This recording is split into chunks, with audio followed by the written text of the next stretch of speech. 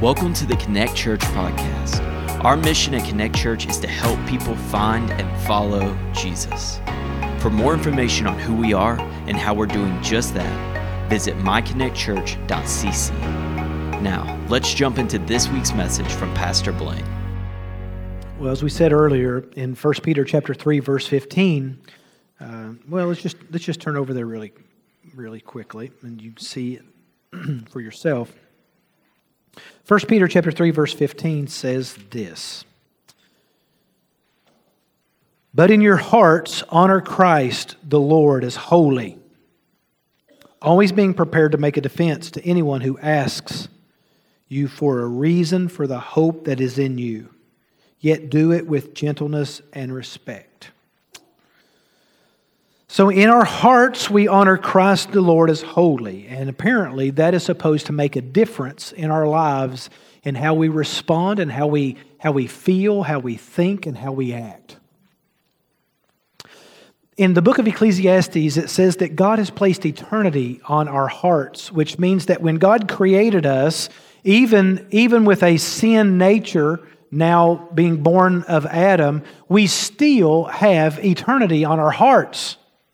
Even though our spirits are dead, our hearts are alive, and our hearts know that there is something after this. So because of that, there are questions that we ask, questions that we process, curiosities of knowing which truth to believe and what does this mean and that mean, and we try to figure out the issues of life, which is why we are to guard our hearts, because out of it come the issues of life. With all diligence, by the way.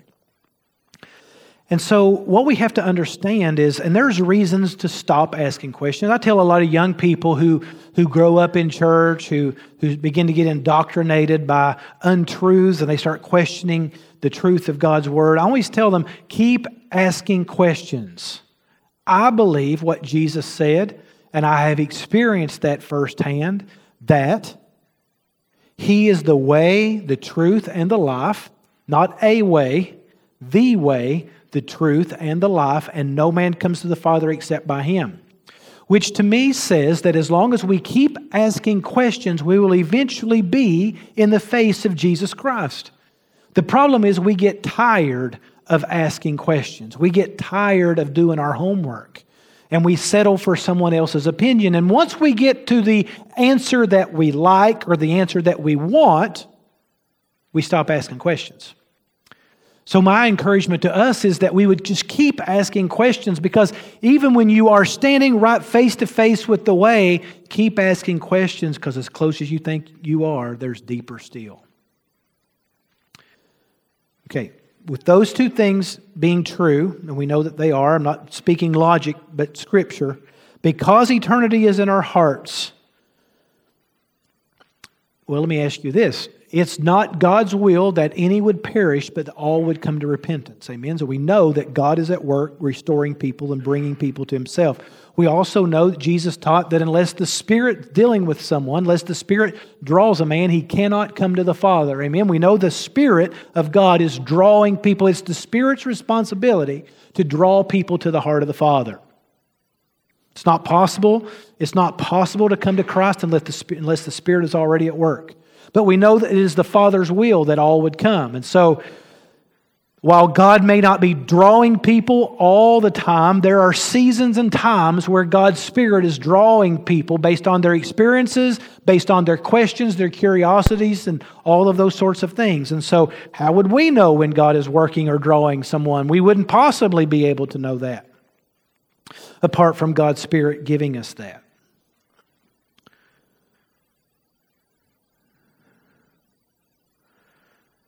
And so we are born spiritually dead. I think that's important for us to remember, because much of what we call church today is summed up in trying to just make us a better life. Learning how to understand a better marriage, better parenting, better finances, better job, better relationships, better joy, better sense of purpose and meaning in life. But we forget what the opposite is of that, and that is that the Scripture says that we are spiritually dead.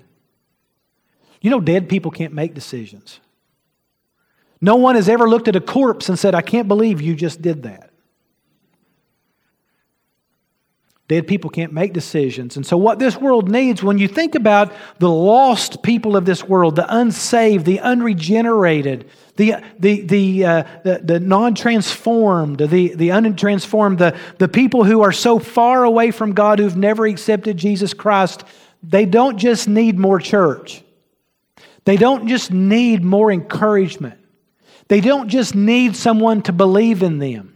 They need the resurrection power of Jesus Christ because they are dead and cannot make that decision on their own. I want that just to sink in for a moment. Lost people don't need you just to be nice to them. They need the gospel of Jesus Christ. They need the Spirit of God. They need to know what to do with those curiosities. They need to know what it is so they can step into it. Otherwise, we leave people damned to the lake of fire, separated from God for all eternity. There are two options in this world. This life is not life. This is preparation for that life. We'll either spend, John said, I saw the New Jerusalem, the holy city of God coming out of heaven, dwelling with men. So we will live forever in the presence of God, whatever that looks like. We're not going to get into that this morning. The other option is, the book of Revelation said, and I saw hell thrown into the lake of fire. And so we know that then it's simple. There's a pathway and there's a fork in the road. And we either go the eternal presence of God or we go the eternal absence of God in the lake of fire. Those are the only two options. So what determines which way we go?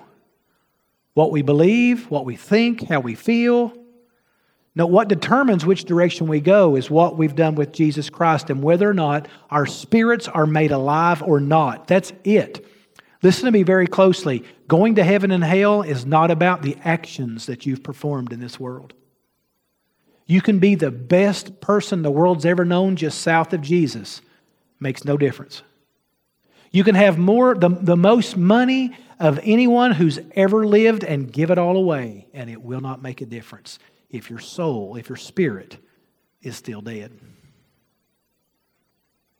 And I think it's very important for us from time to time to remember that the vast quantities of people that we pass every day live in that state of spiritually dead.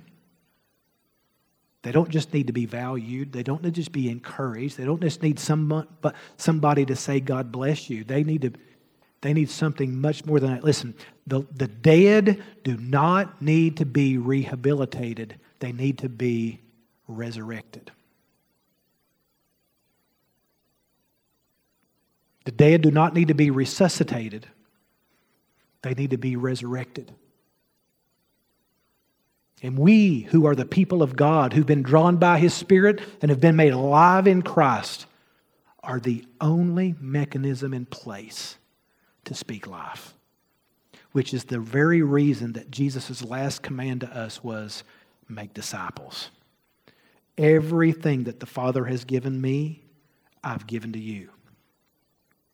The New Testament says we are thoroughly equipped unto every good work. There is not an opportunity to make disciples that we are not qualified to step into.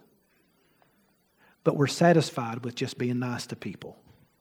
Just that friendly smile. And we pat ourselves on the back like we've done some Christian service.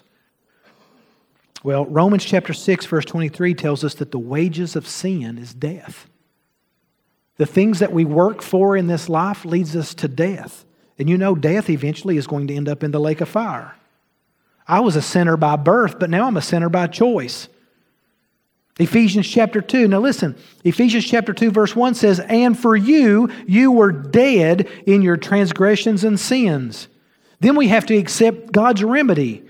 But because of His great love for us, God, who is rich in mercy, made us alive in Christ.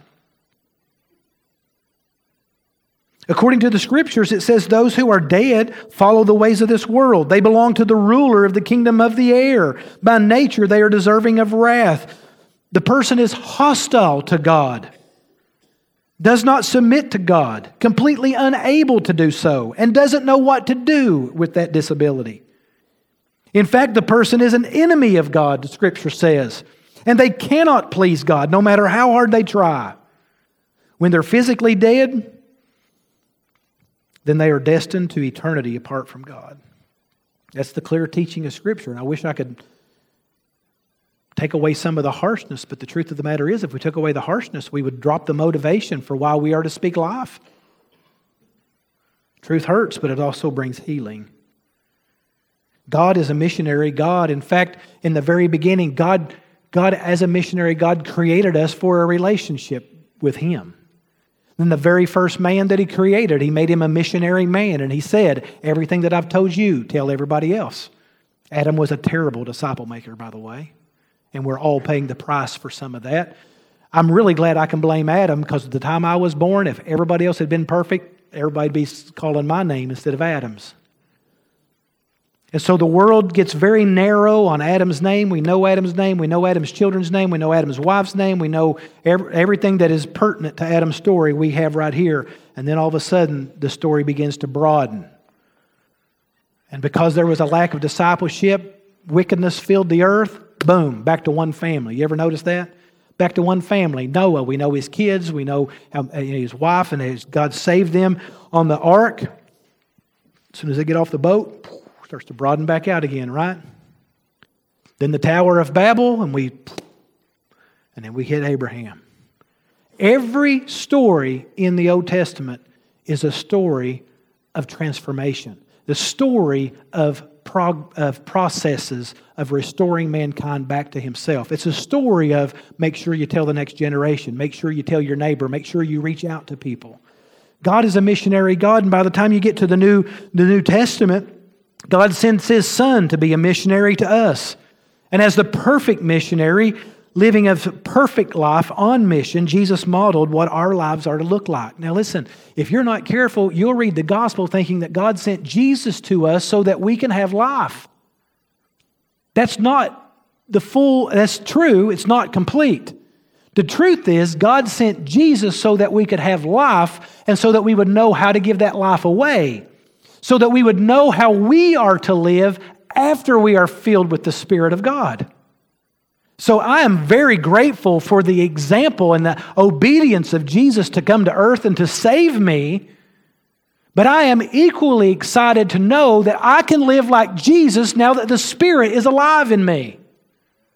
And I think that's the part of the story that we neglect. Yes, I am saved. I go to heaven when I die. But for what purpose? That's a pretty selfish thought if you think about it. God came just to save me.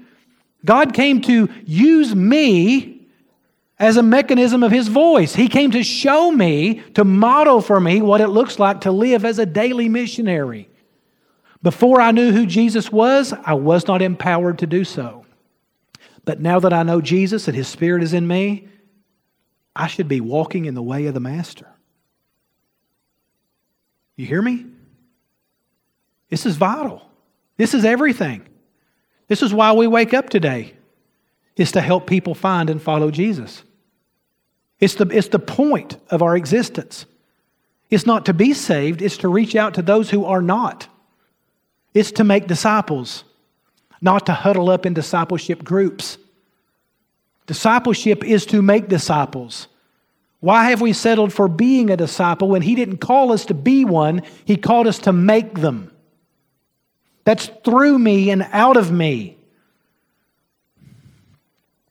So let's look closely at the process that Jesus modeled so that we'll know what He expects of us. First thing, He left the comforts of His heavenly home and entered into our world.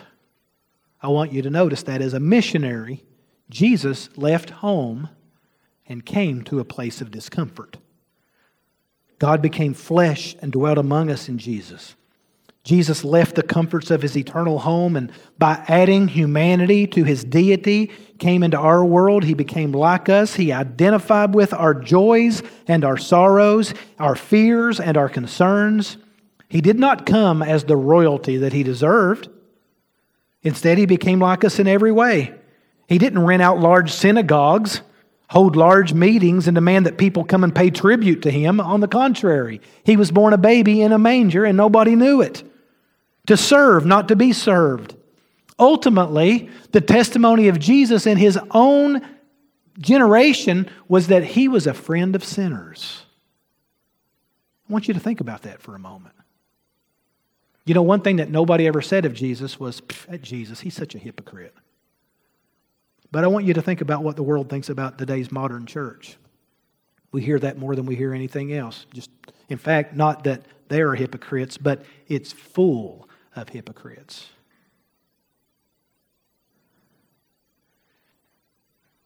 Think about who you talk to about the gospel. Think about the discomfort you're willing to experience or the awkward that you're willing to embrace. The selflessness that you're willing to endure. What would our lives look like if we sought to be a friend of sinners instead of valued by Christians? The second thing is he prepared himself. This is the oddest thing to think about. And we call them the silent years of Jesus, but from birth to about 30, we know very, very little. 12 seems to be a defining period in a person's life, and we find out a little bit there about Jesus. But in Luke chapter 2, verse 52, it says that Jesus increased in wisdom and stature with people and with God. Wait a minute. So this is written after Jesus has already matured, and at 30, when he began his earthly ministry, about 3.5 years of ministry. So Jesus ministered for a little over 3 years, but prepared for that 3-year ministry for 30 years, where he increased in wisdom. That word increase, though, I think about increasing. When you increase in something, it means you get more of the same thing. That's not what this word means. I know you knew that it was coming. But this word actually means to be hammered out, to be lengthened by hammering. Like you would take some kind of precious metal and pound it over and over and to make it bigger than it actually is. So when you think about Jesus increasing in wisdom and stature, it means that Jesus took some pretty hard knocks. It means that Jesus struggled just like you struggle. It means that Jesus went through pain and suffering because Jesus was studying the culture that he was sent to. He wanted to know how we think, how we process, how we feel. He wanted to understand all of those things because one of these days, he's going to be the advocate to the Father. And so for 30 years, Jesus studied the culture that he came to. He processed it. He watched it. He lived among it. And he increased in wisdom, which actually means a diversity of things, a diversity of knowledge. It means that Jesus was balanced in his understanding. Jesus also increased in stature, just means maturity. That doesn't ever mean that Jesus was immature. It certainly doesn't mean that Jesus ever sinned. He didn't. But he did go through life's struggles to get there. Most of his life was spent in obscurity. Nobody taking notice. He lived as a child, friend, son, a provider, a businessman much longer than he lived in the limelight, which, by the way, ended at a cross, his earthly life. So I think Jesus came into our context and he modeled life as God intended us to live. The first challenge that Jesus ever extended to the early disciples was come and see. You remember when Jesus was walking, everything that Jesus is processing, everything that Jesus is studying, what Jesus is doing is he is learning how to listen to the culture. He's learning how to listen to the culture. I want you to write that down because that's exactly what I'm going to be asking you to begin to do. Listen to the culture around you. Learn the questions that they're asking. Find out the curiosities.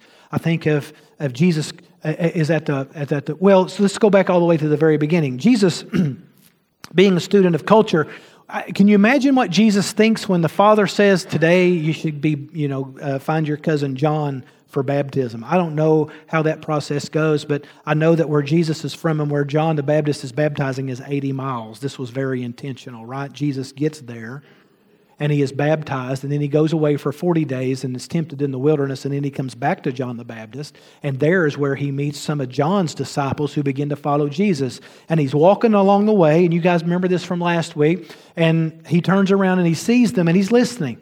He asks questions. Jesus asks questions all the time because he wants to hear from you. And he says, what are you doing? What do you want? What do you need? And they said, you remember? Where do you live? Jesus said, what? Come and see. And he spent time with them, and he valued the time with them, and he heard them. He heard where they were from. He knew that they were struggling with, is the Messiah really coming? Who is going to be the Messiah? These are pounding questions that every Jew was asking. Is he really coming? What will he look like? How will we know him? All of these things. And Jesus is just answering their questions. And eventually, what happens the next day? Hey, we have found the Messiah.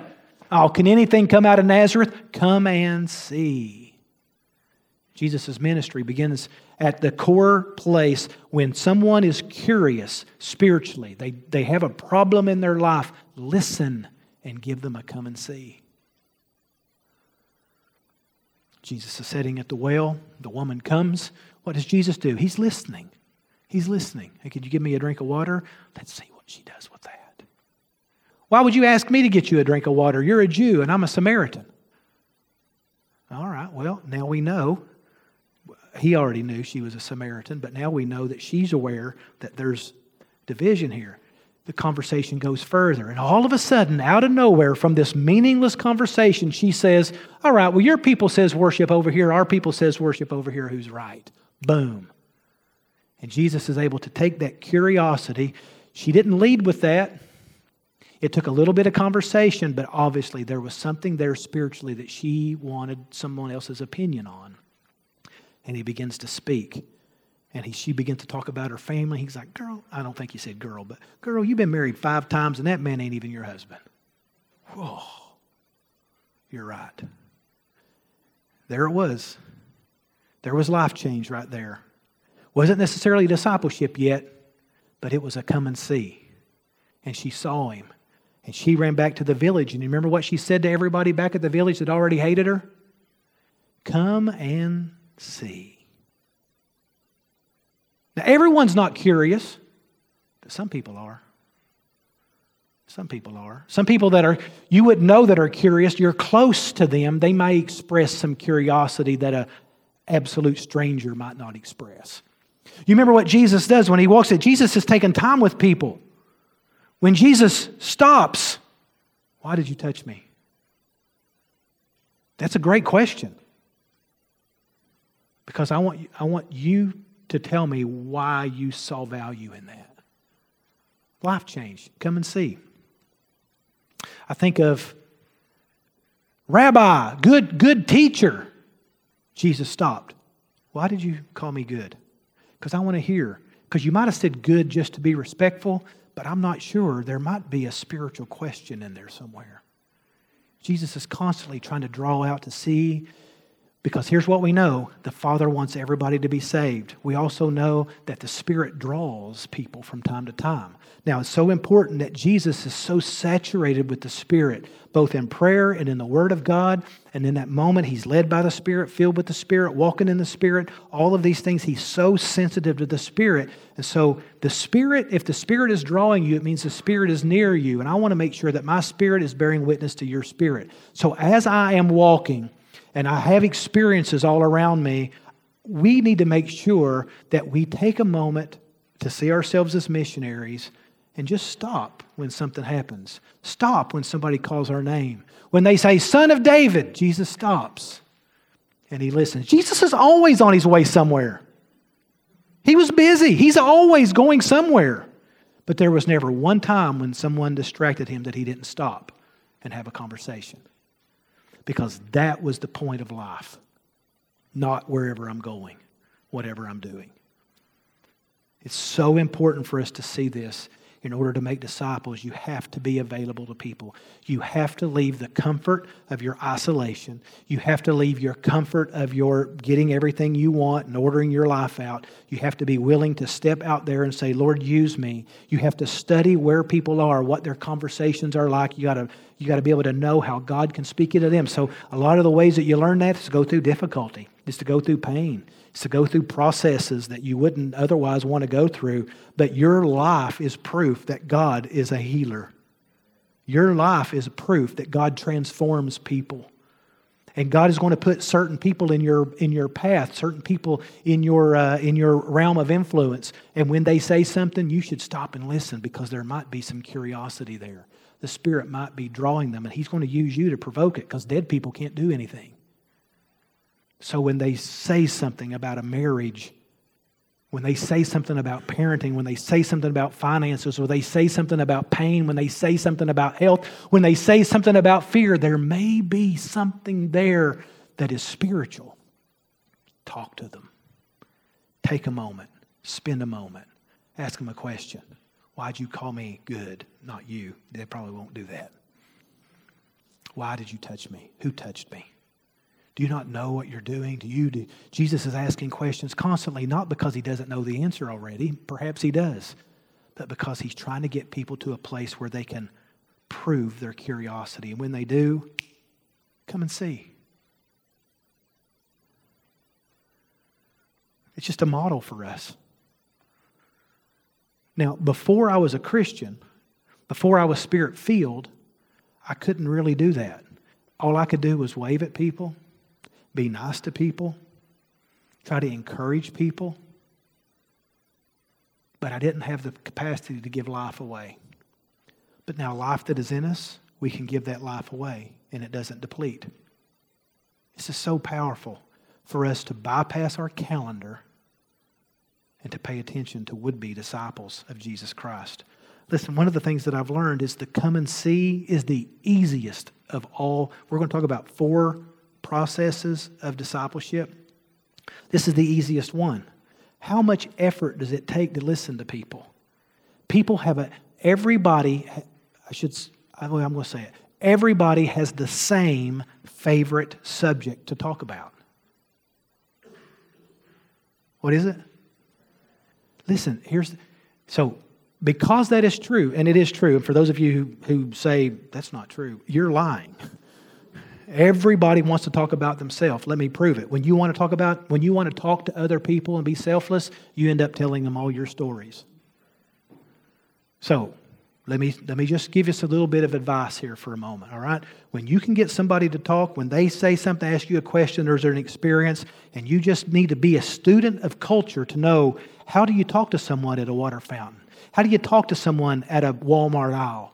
How do you do that? Pray about it, and the Spirit will give you the ability to be able to do that. And then you can have this conversation as a friend, and seeing if the Spirit is at work. And if He is, you can eventually kind of process that conversation out and have something you want to invite them into.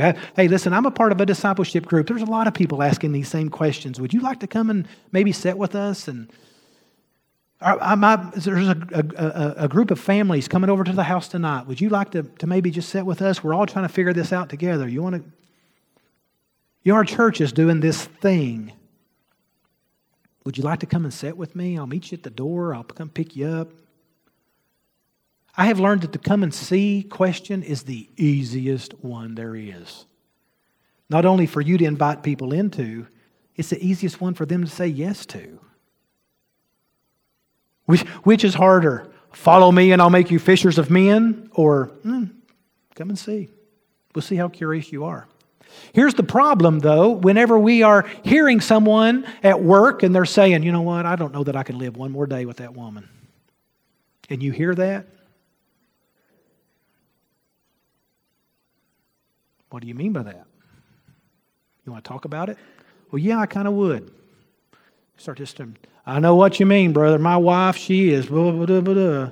And there we go, trying to tell our story. Or someone is talking about the pain of losing a loved one to death. And we want to tell them about the time that we lost a loved one to death. We just hijack their story.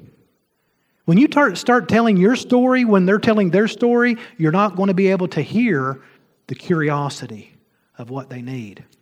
Just wait on your story till the next section of discipleship. Hold your story. Your story brought you to the sensitivity of being able to hear. Your story, your process has brought you to a place that made you sensitive because there's pain and there's struggle and there's issues in your life that I have not experienced, and vice versa.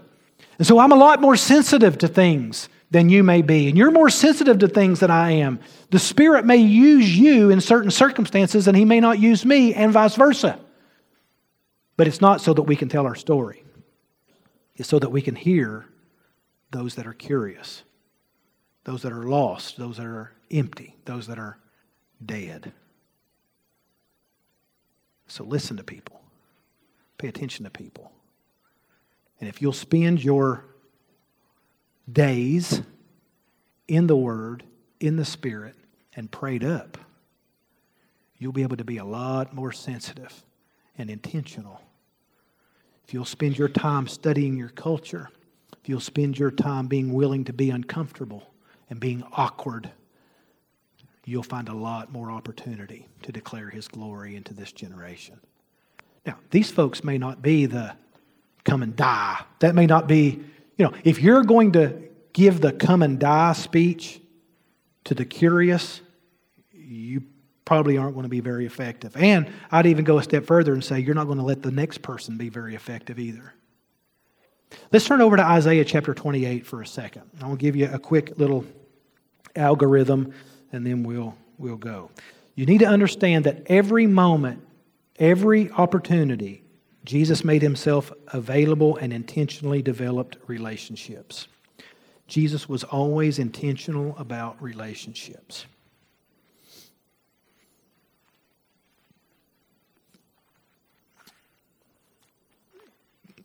Can I just be nitpicky again for a moment? When someone proves that they're asking those questions and the Lord were to use you to discover what their curiosities are, and you are able to use restraint by listening to their story instead of commiserating with them or being empathetic with them and just listening to find out where their issues really are, this is so important, I think. We need to be very intentional and careful, but I got through it and you can get through it too isn't the gospel of Jesus Christ. Repent therefore, for the kingdom of heaven is at hand, is the gospel of Jesus Christ. To truly give the gospel, people need to know that there is life change available, not just I'll get through it eventually. They need to know that there is something else out there that must take place. Repentance is absolutely necessary. We can't just leave people comfortable in their sin with a hope that eventually I'll get over this. We have to make sure that they understand, because the gospel of Jesus Christ is absolutely essential. Jesus is not a good way. He's the only way. And if you place yourself into that, it's going to be all right, I'm here for you if you ever need anything, you're not the gospel. We've left so many sinners in sin, and they're dead people that are left in death,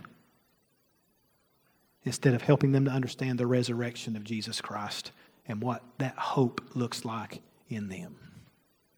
We'll talk a little bit about that transition next week, but today is come and see. So let me look at let's look at Isaiah 28. I'm going to begin reading verse 24. I'm going through this super quick, okay? Does he who plows for sowing plow continually? Does he continually open and harrow his ground? When he has leveled its surface, does he not scatter deal and sow cumin and put in wheat in rows and barley in its proper place and emmer as the border? For he is rightly instructed as God teaches him. Deal is not threshed with a threshing sledge, nor is a cartwheel rolled over cumin, but deal is beaten out with a stick and cumin with a rod. Does one crush grain for bread? No, he does not thresh it forever.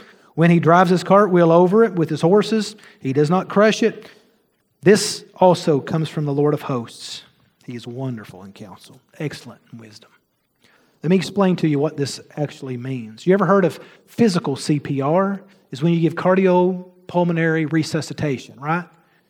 chest compressions and all of this sort of stuff goes into CPR. It saves people's lives. Well, there's also spiritual CPR. Let me give you that very quickly.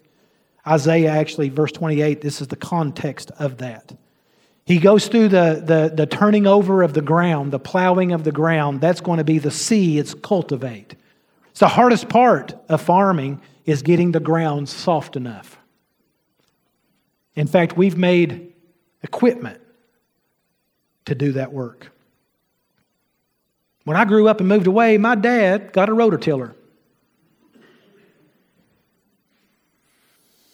and a log splitter.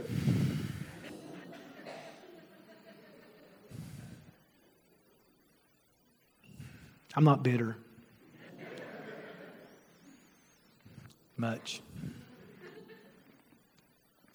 The cultivating of the ground is a very, very important part. But he says, does the farmer actually continue to plow the ground forever? No, there's a time where you turn the ground over and there's a time where you plant. And then he lists all of these seeds that are sown. And by the way, you might not know this if you're not a farmer, but these aren't the same seeds. They're not sown in the same seasons, and they're not cultivated the same way, and they're not put at the same depths of the ground. But a farmer knows, because he knows the seed and he knows the ground, at what levels and place and perimeter to place these seeds.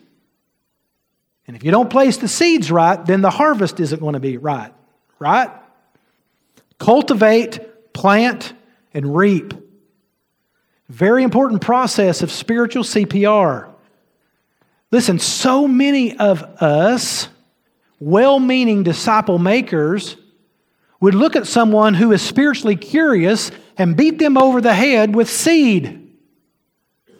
Constantly preaching out in the streets, telling people we're wearing our marker boards and telling people the end of the world's at hand. And I'm telling you what, the ground's not turned over yet.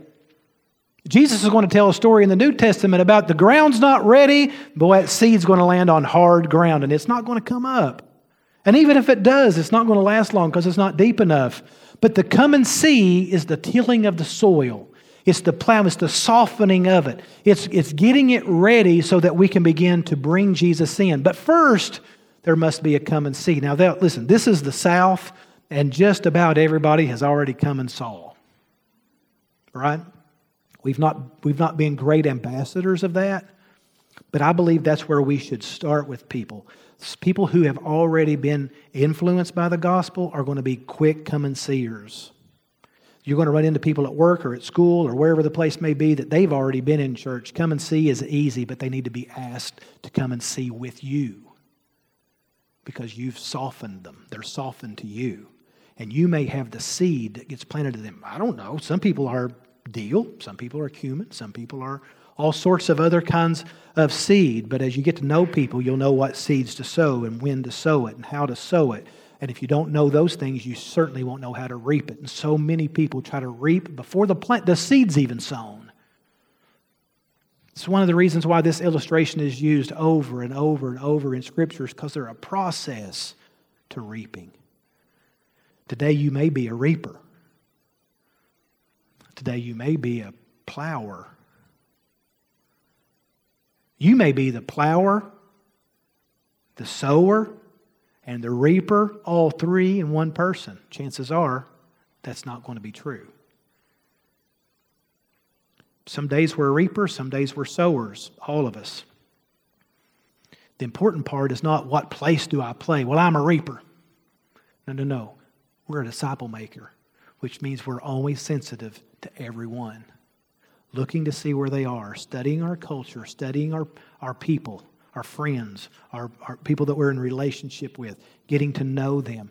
Listen, and not because we want them on our team, but because they're dead and they'll live eternity in hell apart from a God who loves them and gave himself for them. And so because I love God, I am indebted to the lost. How dare I, who have found life, withhold that life from other dead people? You ever hear people say, don't judge me? No. You should try it. It's a lot of fun. It seems like the younger people get, the more they misunderstand what that means. Don't judge me. All that really means is, I don't want you to have an opinion about the things that I think I probably shouldn't be doing anyway. Don't judge me. Well, so let me just break this down quickly. I know some of you have heard me talk about this before, but I want you to get it in this context. Don't judge me is not about, so the Scripture says to be careful about judging others because the judgment that you use will actually be used for you, right? So we want to be careful. If somebody is living in sin and we say, well, I can't be judgmental. You're not judgmental. This is the judge, by the way. That's not judging at all. It's actually fruit inspecting, especially for Christians. And we're called to do that. We're called to hold people accountable. We're called to rebuke and exhort. We're called to be that. We are, after all, the truth of Jesus Christ lived out in flesh. So when the Scripture says not to judge, what it's talking about is not assuming that someone is too late or unavailable for salvation. To look at someone and say, you know what, that person, I'm not spending my time talking to them. So in reference to our earlier illustration, if I'm walking and I look at somebody and I say, you know what, I know what they've done and they are not capable of being saved. Guess what I just did? I just judged them. Because I didn't even consult the Spirit in me with the Spirit that might be dealing with them. Didn't even process it. I judged them and I moved on. That's what this Bible talks about when it says not to judge people. Because you never know where the Spirit might be working in a person until you get to know them. That's why it's so important for us not to have enemies, because sometimes God will actually use us to reach our enemies. But if they're your enemies, chances are you're judging them. Pray for them. Can't pray for people and hate them at the same time. Okay, so I want you to think about your life. I want you to think about the people that you live around, the people that you work around, the people that you learn around. And when you walk through this life, you've seen those movies or maybe commercials where you don't know what people are saying, but you know what they're thinking because it's got the words written above their head. So I want you to go through your daily life, whether it's at work or whether it's shopping or whether it's at school or even in your own home. And I want you to think about this. Every time you walk by someone and you're not listening to see if the Spirit might be speaking, if you're not listening, right above them it says, don't judge me. See where I'm at. See if I'm curious. Have a conversation with me because today may be the day, but you know what? We just kept on walking because we made a predetermined decision. No, it's not for me. I'm too busy. You don't understand how busy I am. My calendar's full. I got to go do this. I'm a very important person. Well, that's not how we saw Jesus model his life. Jesus always had time for everyone. So it's funny that the people we talk to are not the people we're judging. The people we don't talk to are the people that we're judging.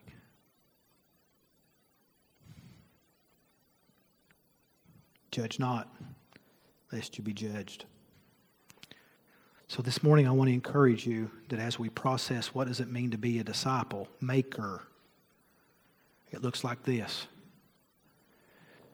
Abandon comfort. That doesn't mean you won't have purpose and meaning and joy in your life. It means that comfort can't be the reason that you make decisions. Reputation can't be because the Bible says Jesus made himself of no reputation. Why in the world would we be any different? Who cares what the world thinks about us?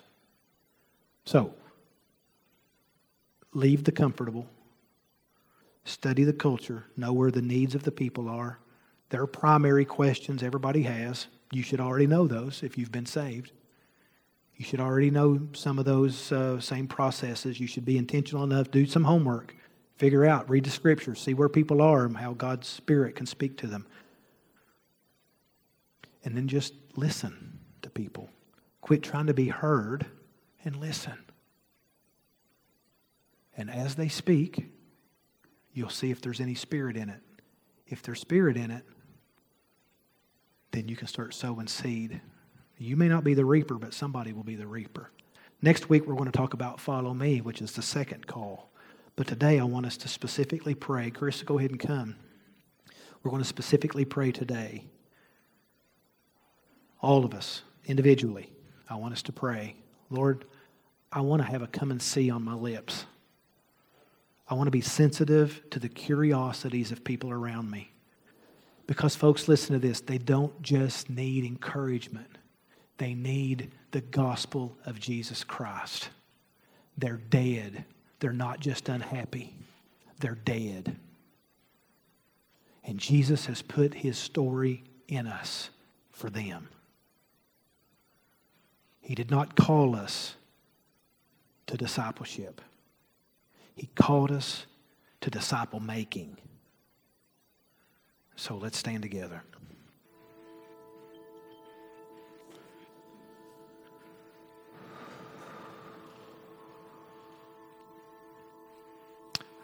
Lord, as we pray, I just ask that you would soften our hearts, cultivate our soil, so that we may constantly have seed planted in us as well.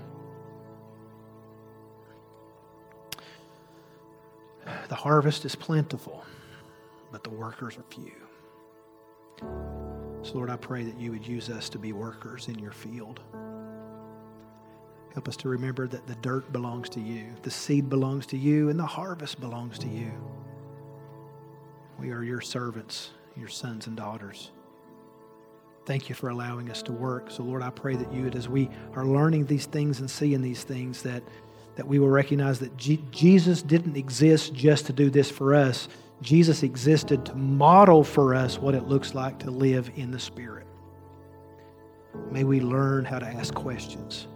May we learn how to listen. In Jesus' name we pray. Amen. If you need help finding or taking your next step, send us a message at hello@myconnectchurch.cc.